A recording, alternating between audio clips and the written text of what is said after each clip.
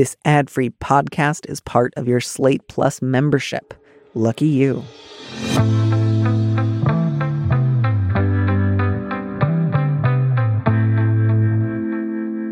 Hello and welcome to this mini episode of Big Mood, Little Mood. I'm your host, Danny M. Lavery, and this show is for you, our Plus subscribers. Our guest this week is Maud Newton, who has written for the New York Times Magazine, Harper's, the New York Times Book Review, and Oxford American. Here we are reading a letter from a listener.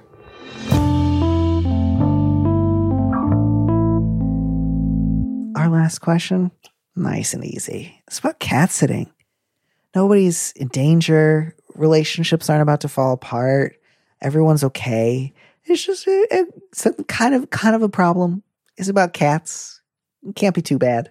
I mean, I have had some questions about cats that get pretty thorny, so actually I shouldn't say that. But like, this is a nice.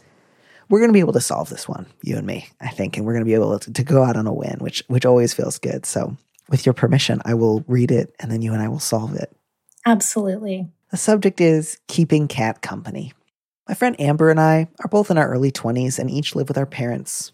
Once or twice a year, we watch Amber's cat when they're out of town, usually for less than a week. Amber's parents insist on paying us, which makes my parents uncomfortable. My parents want cat sitting to be a friendly gesture to a family we've known for 10 years, and they feel that being paid inhibits that.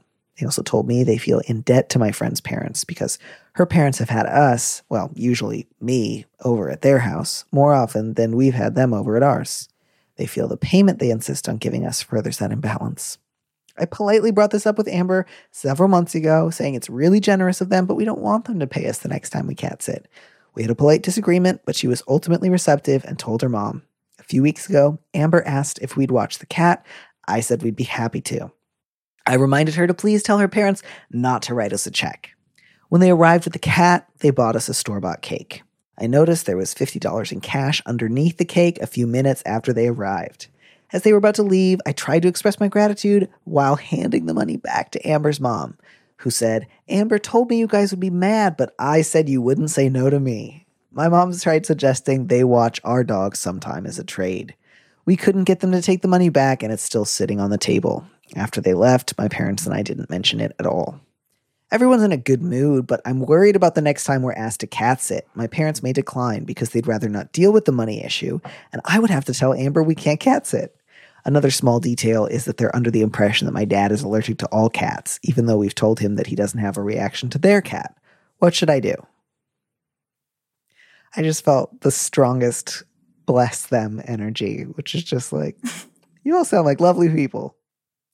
Do you think that the fact that Amber's parents are under the impression that the letter writer's dad is allergic to cats is a problem? To me, that feels like, I just want to take that off your plate. I don't quite understand whether it's true or not, but who cares, right? Yeah, I 100%. Let's let go of that part of the worry. Yeah. Yeah. If it's not causing problems, it's not a problem. This falls into the category of Dennis Duffy saying he's allergic to all fish that isn't fried. Weird, but fine.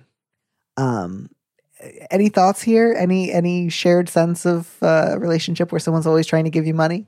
Yeah, I mean, I agree with you. This is just sort of like a group of lovely people who, you know, enjoy getting together occasionally and want their, you know, animal companions to be well taken care of. And yeah, maybe somebody's being a little aggressive with the $50 and the store-bought cake, you know, but I'm curious to see what practically you will advise, because it is a sort of one of those tricky social situations that can grate on someone over time. But at the same time, I completely agree with you that this doesn't feel ultimately like a huge problem. Yeah, I don't mean to dismiss anybody's feelings here. I absolutely understand how friendships can be freighted or complicated by a fear that somebody else thinks like, do you think I need the money? Like, do you think I need $50? I think that's part of what it is too. Like, I can see how to Amber's parents, it's like, look, you're doing us a favor. We're understanding we're not like paying you like we would if we like hired a cat sitter, but like we want to throw a couple extra bucks your way just because it's kind of an inconvenience and we appreciate it. And we don't want to feel like we're just taking advantage of you. That's reasonable. I get that. The $50 is a gesture. It's not a demonstration of how much they think your cat sitting skills are worth. They don't like think they're not like trying to pay your rent. And I can also understand on the letter writer's parents' side that sense of like, what am I going to do with $50? Like, I have a job. I take care of my kid. Like, I handle my own business. I'm doing this as a favor to you. It's once or twice a year. It's not a big deal. This $50, it ruins the pleasure I would otherwise have gotten out of feeling like, oh, I'm doing a favor for a friend. I'm like putting a low key good deed into the world. And now it's like, I'm doing a $50 errand. Now I don't have that good feeling I wanted. So both totally reasonable positions. Neither are awful or unfamiliar to me. And I would just say, letter writer, one of the reasons this seems unnecessarily complicated is like you and Amber are both like carrying forth messages on behalf of your parents. Yeah. I would just say like one of the easiest ways to let the parents figure this out is the next time Amber asks you, just say like, oh, you should have your mom call my mom directly. Like, I don't know their schedule. Check in with them. That's it. I think that's the easiest way. And then if your mom realizes like, oh, I actually don't want to go back and forth with her, I'm like willing to say it, fine. Or if your dad's like, oh, at last it's coming to us directly, I can like make it really clear. I'll do it for free or not at all. Like they can hash it out between them. But let your parents handle this. And, you say, letter writer, my parents may decline because they'd rather not deal with the money issue. And I would have to tell Amber we can't cat sit. Let your parents tell her parents. And also that would be fine. Like before they started asking your parents to cat sit, they presumably had somebody else. If your parents both died in a car accident tomorrow, God forbid, I'm sorry for saying that, they would find somebody else to cat sit the next time they went out of town. Like that's not bad at all. Just let them handle it betwixt themselves. And then again, your other issue of like, my parents worry that Amber invites me over more often than vice versa. I just think that's kind of fine. Like if you like going over to Amber's and she likes having you over and it's not completely 50-50, it doesn't have to be a problem if it doesn't bother you. And if it kind of bothers your parents, I think they'll be okay. I just think it's fine. I agree entirely. And I'm glad that you tackled that aspect of it because as a Gen Xer, the whole like parent-child sort of entanglement wasn't as common in my generation. We were a little bit more like, trying to get away from our parents as much as possible. So there was less sort of like, I'm the ambassador for my parents and you're the ambassador for your parents kind of thing. So yeah, the second and third letter were both very like kind of, I don't want to make sweeping generalizations about different generations, but I'll just say like, I'm not, even before I cut ties with my family of origin, I wasn't particularly close to my aunt, certainly not talking on the phone every week. So I was like, oh, I have no, like, part of me is just like, well, who fucking cares? It's your aunt. Like, that's no one. That's just some lady. But then I was like, right, people have different family configurations. Everyone's not me, just in a different hat.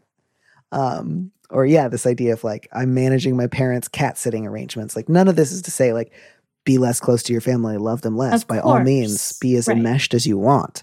But, if it's enmeshment past the point of pleasure, be a little less enmeshed. And that doesn't mean like move out and only talk to them at Christmas. It just means like, I'm going to let you all figure this out because this is complicated and you don't need me to help. Like, there's no reason why Amber and I should be having these backs, especially because it then results in Amber's mom being like, all right, let's push the kids out of the way. We all know what's really going on. And it's just like, sorry, my phone's going off because I'm missing a call from Spam Risk. Hi, Spam Risk. Hey, I'm recording an episode of a podcast. How are you? Just as I thought, Spam Risk doesn't have anything to say. I get so many spam calls, even though I have one of those apps that is supposedly filtering out all my spam calls. Someone do something about these damn spam calls. Yeah, it just, it's clearly not working because the parents in question override their like messenger's rules. And so I think you should just say like, this is between y'all and not us. Absolutely.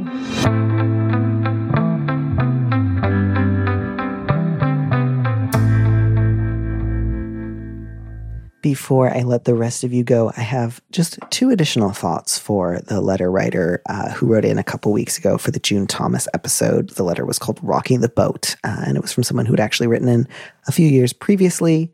and was writing in again with just some sort of ongoing questions about gender fluidity, fatness, self-acceptance, and the possibility of considering whether or not certain elements of medical or hormonal transition might be in the offing.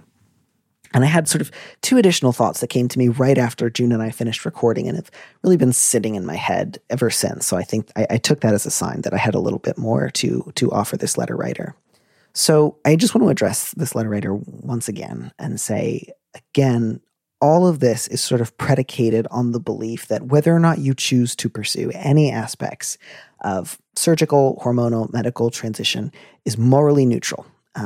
This is simply about the most useful way I think you can think about it that will be maximally freeing and minimally unnecessarily painful. You know, I think the first is that there's a sense in this letter of any kind of top surgery, possible experimentation with HRT, even just thinking about those possibilities, bringing them up with my doctor, weighing the potential pros and cons, stopping by stopping by an informed consent clinic would be somehow antithetical to my gender fluidity. That those things belong to the category of static binary transition, which is naturally oppositional to fluidity, creativity, flexibility, changeability. I don't think that that's true. And again, that's not to say like you should go do those things or you must go do those things. I will simply say that I think that people who are gender fluid can do any of the things that somebody who thinks of themselves as more straightforwardly trans can do. None of those things are off the table. None of those things will make fluidity more difficult or more impossible. They might change what fluidity looks like in practice, and you may or may not decide you want any of those things, but it's not like not trying hormones is the fluid thing to do, and trying hormones is the static, liquid or solid thing to do. So I just really, really want to stress fluidity does not have to mean, and I think should not mean, non-transitioning. It is, I think, agnostic on that front and can include any number of possible options. And then my second thought is pretty much along the same lines, just replacing fluidity with self-acceptance. You know, letter writer, you say that, changing your body would feel like a betrayal. And I really, really understand that what you're saying in that moment is that, you are working with the body that you have right now, and you don't want to do anything that would feel counterproductive or antithetical to that work. And I really admire and respect that. But I would also really encourage you not to think of transition as a function of self-loathing. I think that's frankly like the voice of transphobia talking. And it can often sound like this very sort of reasonable, quiet, like, well, accepting your body is better than changing your body. And transition might look like changing your body. And so the better, more feminist and self-loving thing to do is not to transition. And again, you may absolutely decide you don't want to do any of those things. And that would be good and fine and not any sort of problem. But I think while it is possible, certainly, to pursue different changes or interventions to the body in a self-loathing way, it is also true that any and all of those things can be done in an affirming, creative, playful, lovely way. And so just, again, really, really encourage you to maybe look for more people who have tried different elements or different aspects of transitioning and see how that has changed and informed their lives. I think you will find that it is not like a remarkably static, dry group where everyone just does one thing, changes a switch, and then stops, or that it's all a group of people who have successfully hated themselves into transitioning. And again, I don't think that you believe that about other people. I don't believe that you are like a transphobic person. I think that is a transphobic idea that trips a lot of people up, which is like, if I accept myself, then transitioning would undo it, because on some level, transitioning means you don't really love yourself. And have you just tried loving yourself is conversion therapy. And so I think that is an idea that has perhaps been given to you uncritically, and that I would encourage you to divest yourself of. Not because I think you need to go get yourself some top surgery, because I think if you live your life in such a way where you believe that that element of transition would mean you didn't really love yourself, that you weren't really committed to fluidity, that you were locking yourself into something boring, featureless, permanent, uncreative, that would be a loss, and that would be a sad loss. So I hope that that's useful to you. I wish you all the best. And that's it for me.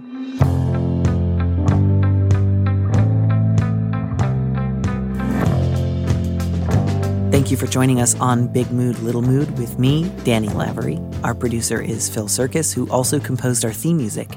Don't miss an episode of the show. Head to slate.com/mood to sign up to subscribe, or hit the subscribe button on whatever platform you're using right now. Thanks. Also, if you can, please leave us a review on Apple Podcasts. We'd love to know what you think. If you want more Big Mood, Little Mood, you should join Slate Plus, Slate's membership program. Members get an extra episode of Big Mood, Little Mood every Friday, and you'll get to hear more advice and conversations with a guest. And as a Slate Plus member, you'll also be supporting the show. Go to slate.com/mood plus to sign up. It's just $1 for your first month. If you'd like me to read your letter on the show, maybe you need a little advice, maybe some big advice, head to slate.com/mood to find our Big Mood, Little Mood listener question form, or find a link in the description on the platform you're using right now. Thanks for listening.